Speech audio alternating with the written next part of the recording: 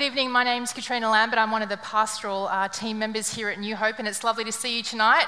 Lovely to see so many guests and visitors here for some fantastic baptisms. Really wonderful. Well, we're in the middle of a series called Bring the Joy. A number of years ago, I went on a mission trip to Thailand. During the first week of that trip, I was part of a team teaching English to a bunch of theological students at a seminary, at a Bible college just in the foothills of northern Thailand. During the second week, most of the team went home, but 3 of us went on up into the far north of Thailand, into the Golden Triangle, where we were visiting with a small organisation that aims to stop the trafficking of young girls into Thailand's sex industry. They do prevention work with migrant families who, because of poverty and deception, are at risk of their young daughters being trafficked for as little as $50. Just let that sink in for a minute. For $50, which is probably less than the cost of the shoes on your feet tonight, you can buy a 14-year-old girl forever. We travelled around the northernmost part of the Golden Triangle. We went to these incredibly tiny villages high up in the hillsides. They were actually really just clusters of houses that were made of poles with tarpaulins wrapped around them to keep out the torrential tropical rain. Now, I'd seen poverty before as I've travelled around the world, but really it was mostly at what I would call a polite distance. It was mostly in public, and there was a pretty clear route back to my comfortable accommodation each night. But here we pushed back those tarpaulins, we went inside, and we sat down on dirt floors in the one room that constituted a family's home, and we drank tea, and we shared meals. And the thing that undid me in those moments wasn't the poverty and the desperation of those families that I met. It was their joy. It was their joy. In the midst of circumstances that I've got to tell you I would find mostly intolerable, here were a bunch of people who laughed and joked and sang and danced, and they seemed more alive to the wonder of the world than many of the people that I know. The joyousness that I discovered there just didn't fit the picture that I had of people who existed on less than $1 a day. Don't mishear me. I'm not saying that everyone was jumping for joy, or I'm certainly not saying that poverty produces joy. But there was this undeniable joyous quality about these people's lives that totally cut through all of the assumptions that I had. They left me wondering, did I really even know what true joy was? Did I even think that joy was important in my life? Actually, when I look back, I have to confess that I mostly thought joy was pretty lame. Like, I associated it with the embarrassing stuff that my parents used to do, like dancing too enthusiastically at weddings. I used to have this boss that was just deeply, irritatingly joyful. Have you ever met a person like that? He was really senior in the company and had this huge amount of responsibility. This was a position that I thought could engender a little bit of seriousness, but this guy was a complete clown, totally making jokes all the time. I remember one day we lost this really big, important client, and he said to me, "Don't worry, Katrina, they're not going to take away your birthday." It wasn't until much later, when I read the work of an African-American theologian named Willie James Jennings, that I began to understand what it was that I encountered in that hillside in Thailand. Joy, Jennings says, is an act of resistance against the forces of despair. Joy isn't a warm, fuzzy feeling. Joy is a work. It's a work. Something you must choose and choose again if the work of joy is going to become a state of joy that's going to well up to be a joyful life. And the nature of the joy of work is that it's a form of resistance pushing against despair and death. You see, joy resists all of the ways in which death wants to lead us towards this kind of non-life, robbing us of life, making death the final word. And death isn't really the end of life, is it? I mean, it is literally, but stick with me. Jennings is talking about death as all of these different forms, like violence and war and debt and dispossession and anxiety and depression. All the ways in which life can be literally strangled out of us until we feel like life's simply not worth living. So it makes sense, I think, that the exemplary joy makers aren't actually the people who live in comfort and who want for nothing. The exemplary joy makers are the ones who have no land, who have no resources, and have limited opportunities. They are the ones for whom, from this really limited place, which is rich in despair, do the work of joy from the inside. From inside the narrow places of oppression that are literally squeezing the life out of them. These joy workers, they take their pain and they make it productive by using their bodies as sites of joyous opposition, bringing humanity in the midst of dehumanizing systems as they claim life through laughter and joy and dancing and singing and unleashing creativity until it's a raucous act of resistance against the powers and principalities of despair that would render them invisible and voiceless and hopeless. What I saw so clearly in those hills in Thailand was just how our culture has blinded us to the fact that the joy of work is important work that each one of us must do. That we need to do our own joy work. You see, our culture, I think, has convinced us that we can largely outsource the work of joy. That we can outsource it to shopping centres or party hire places or exotic holidays or our own Instagram feeds. But joy is something that you can't buy. It's not something you can ingest. It's not something that you can curate if you've got the right clothes or the right friends or the right drugs or the right bank balance. You see, in our culture, we've sold joy as some kind of junk food, some junk food version of joy, like it's just all a sugar rush with no nutrients. Certainly nothing that has enough substance, enough backbone to sustain us in the midst of the inevitable suffering that each one of us is going to face in our lives.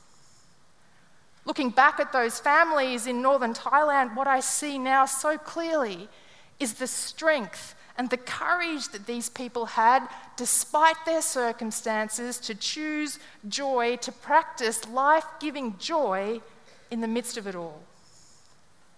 Joy is a work. Joy is a conscious, bodily act of resistance against the forces of death and despair. The other thing I learned from Willie Jenkins is that joy isn't a free-floating emotion just kind of wandering around in the air. Joy is deeply grounded. Joy is fundamentally tied to particular places, to particular spaces and geographies. Which makes perfect sense, right? I mean, I'm sure that each one of you here tonight could name the places which you find joyful.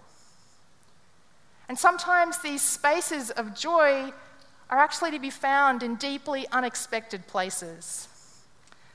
I've just spent the last 12 years living in a part of Melbourne that has an unusually high number of hipster cafes. When it comes to cafes, I have to confess that I'm a little bit of a snob. I just don't go to places like McDonald's. Well, I didn't go to places like McDonald's until one member of my congregation came and asked me to meet him for a coffee there.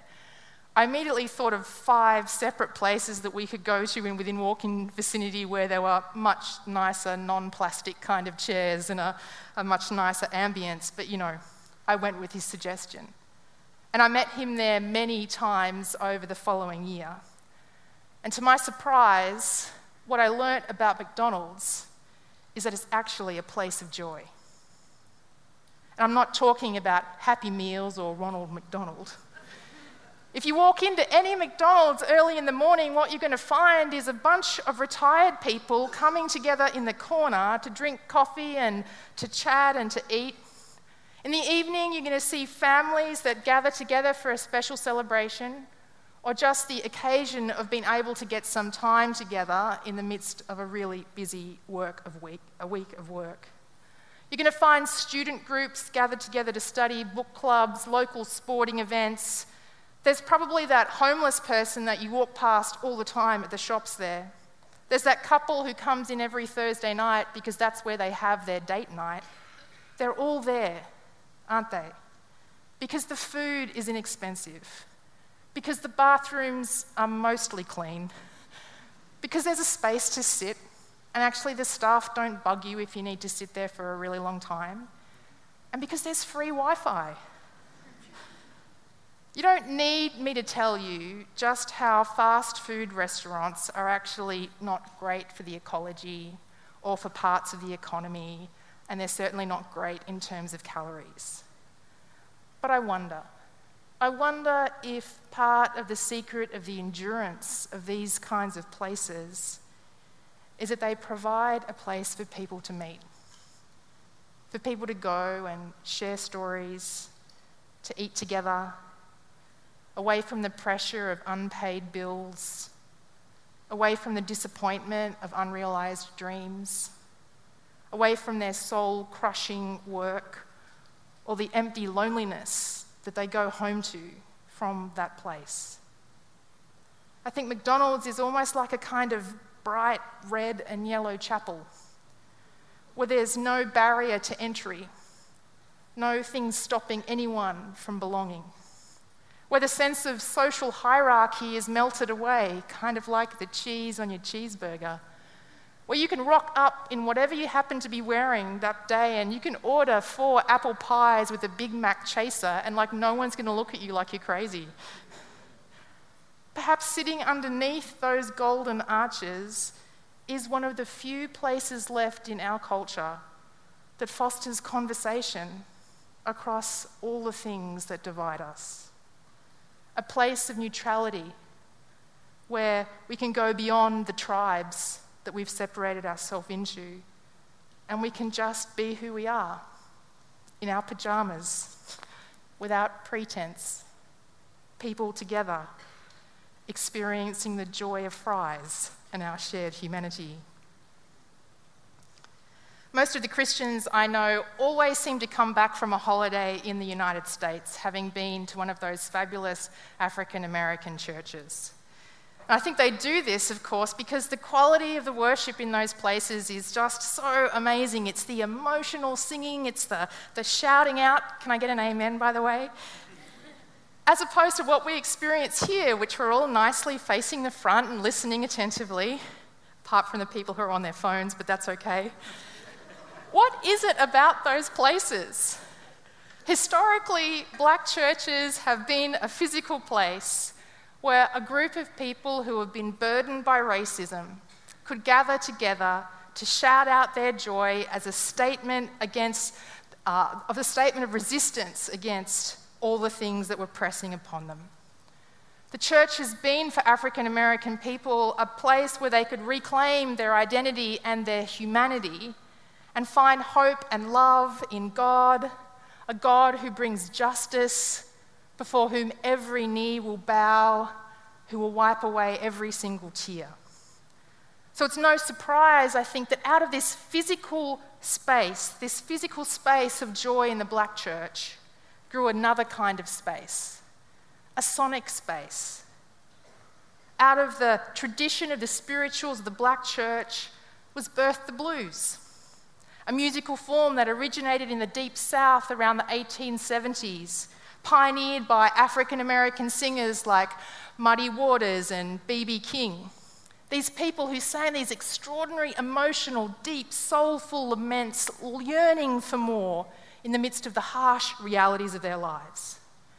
And of course, the blues influenced the development of rock and roll, which gave us those great protest songs for the 60s, shout out to all the boomers in the room, and of course the Beatles and the Rolling Stones which flowed over into the emergence of hip-hop in the urban ghetto in New York in the Bronx in the 1970s, a bunch of young men raging against police brutality and incarceration.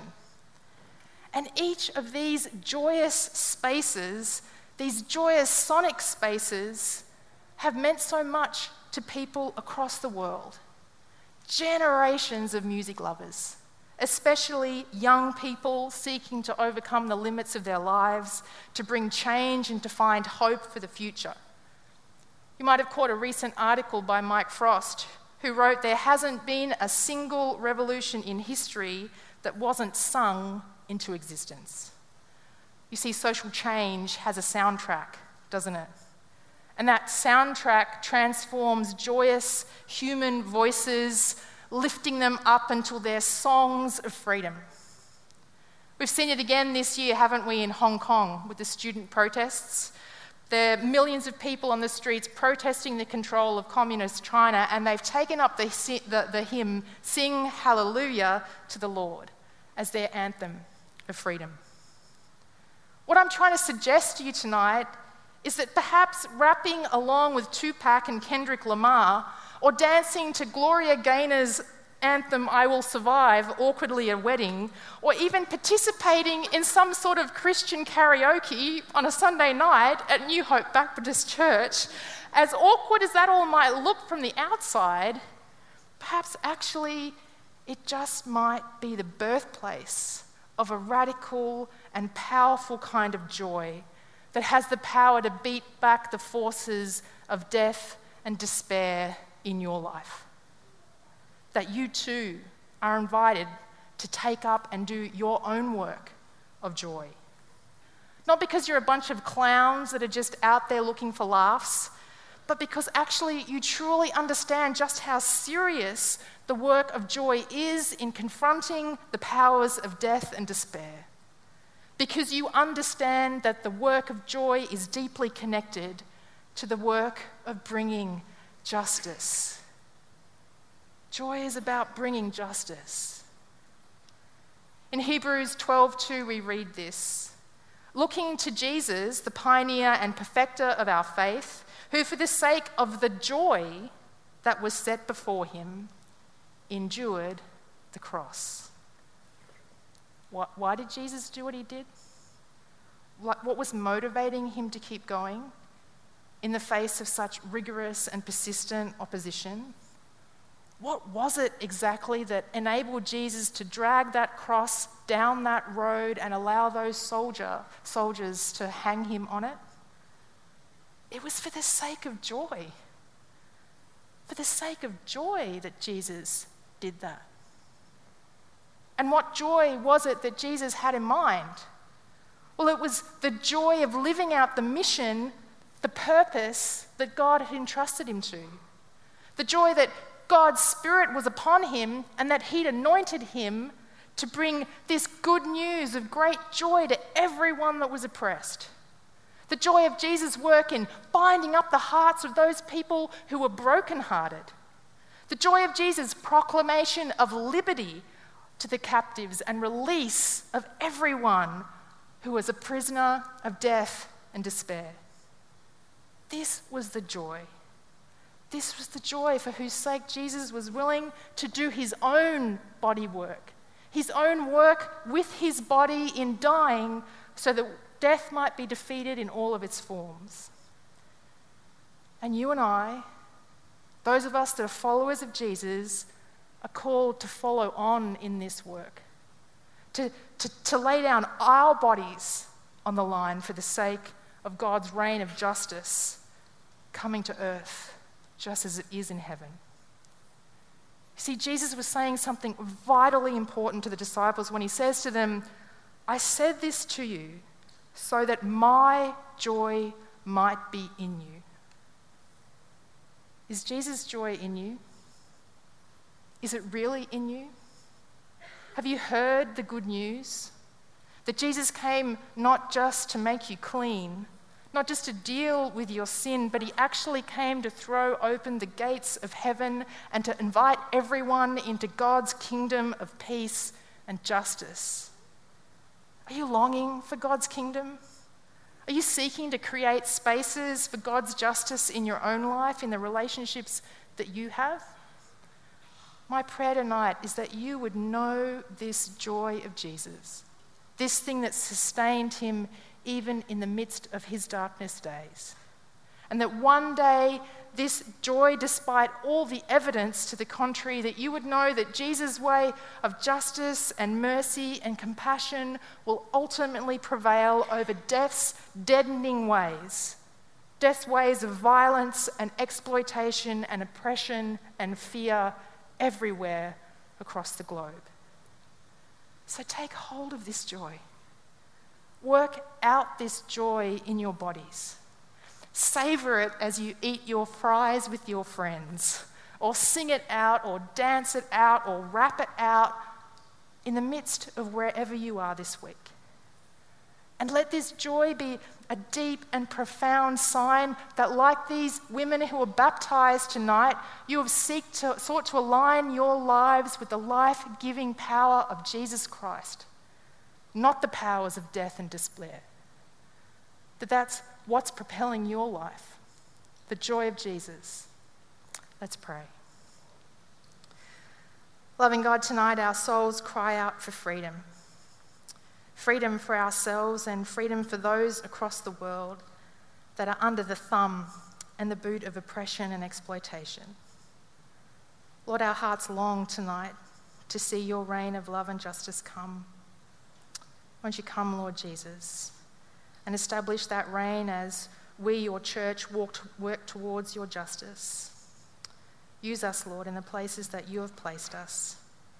Teach us your way of love and peace and wholeness tonight. In Jesus' name we pray. Amen.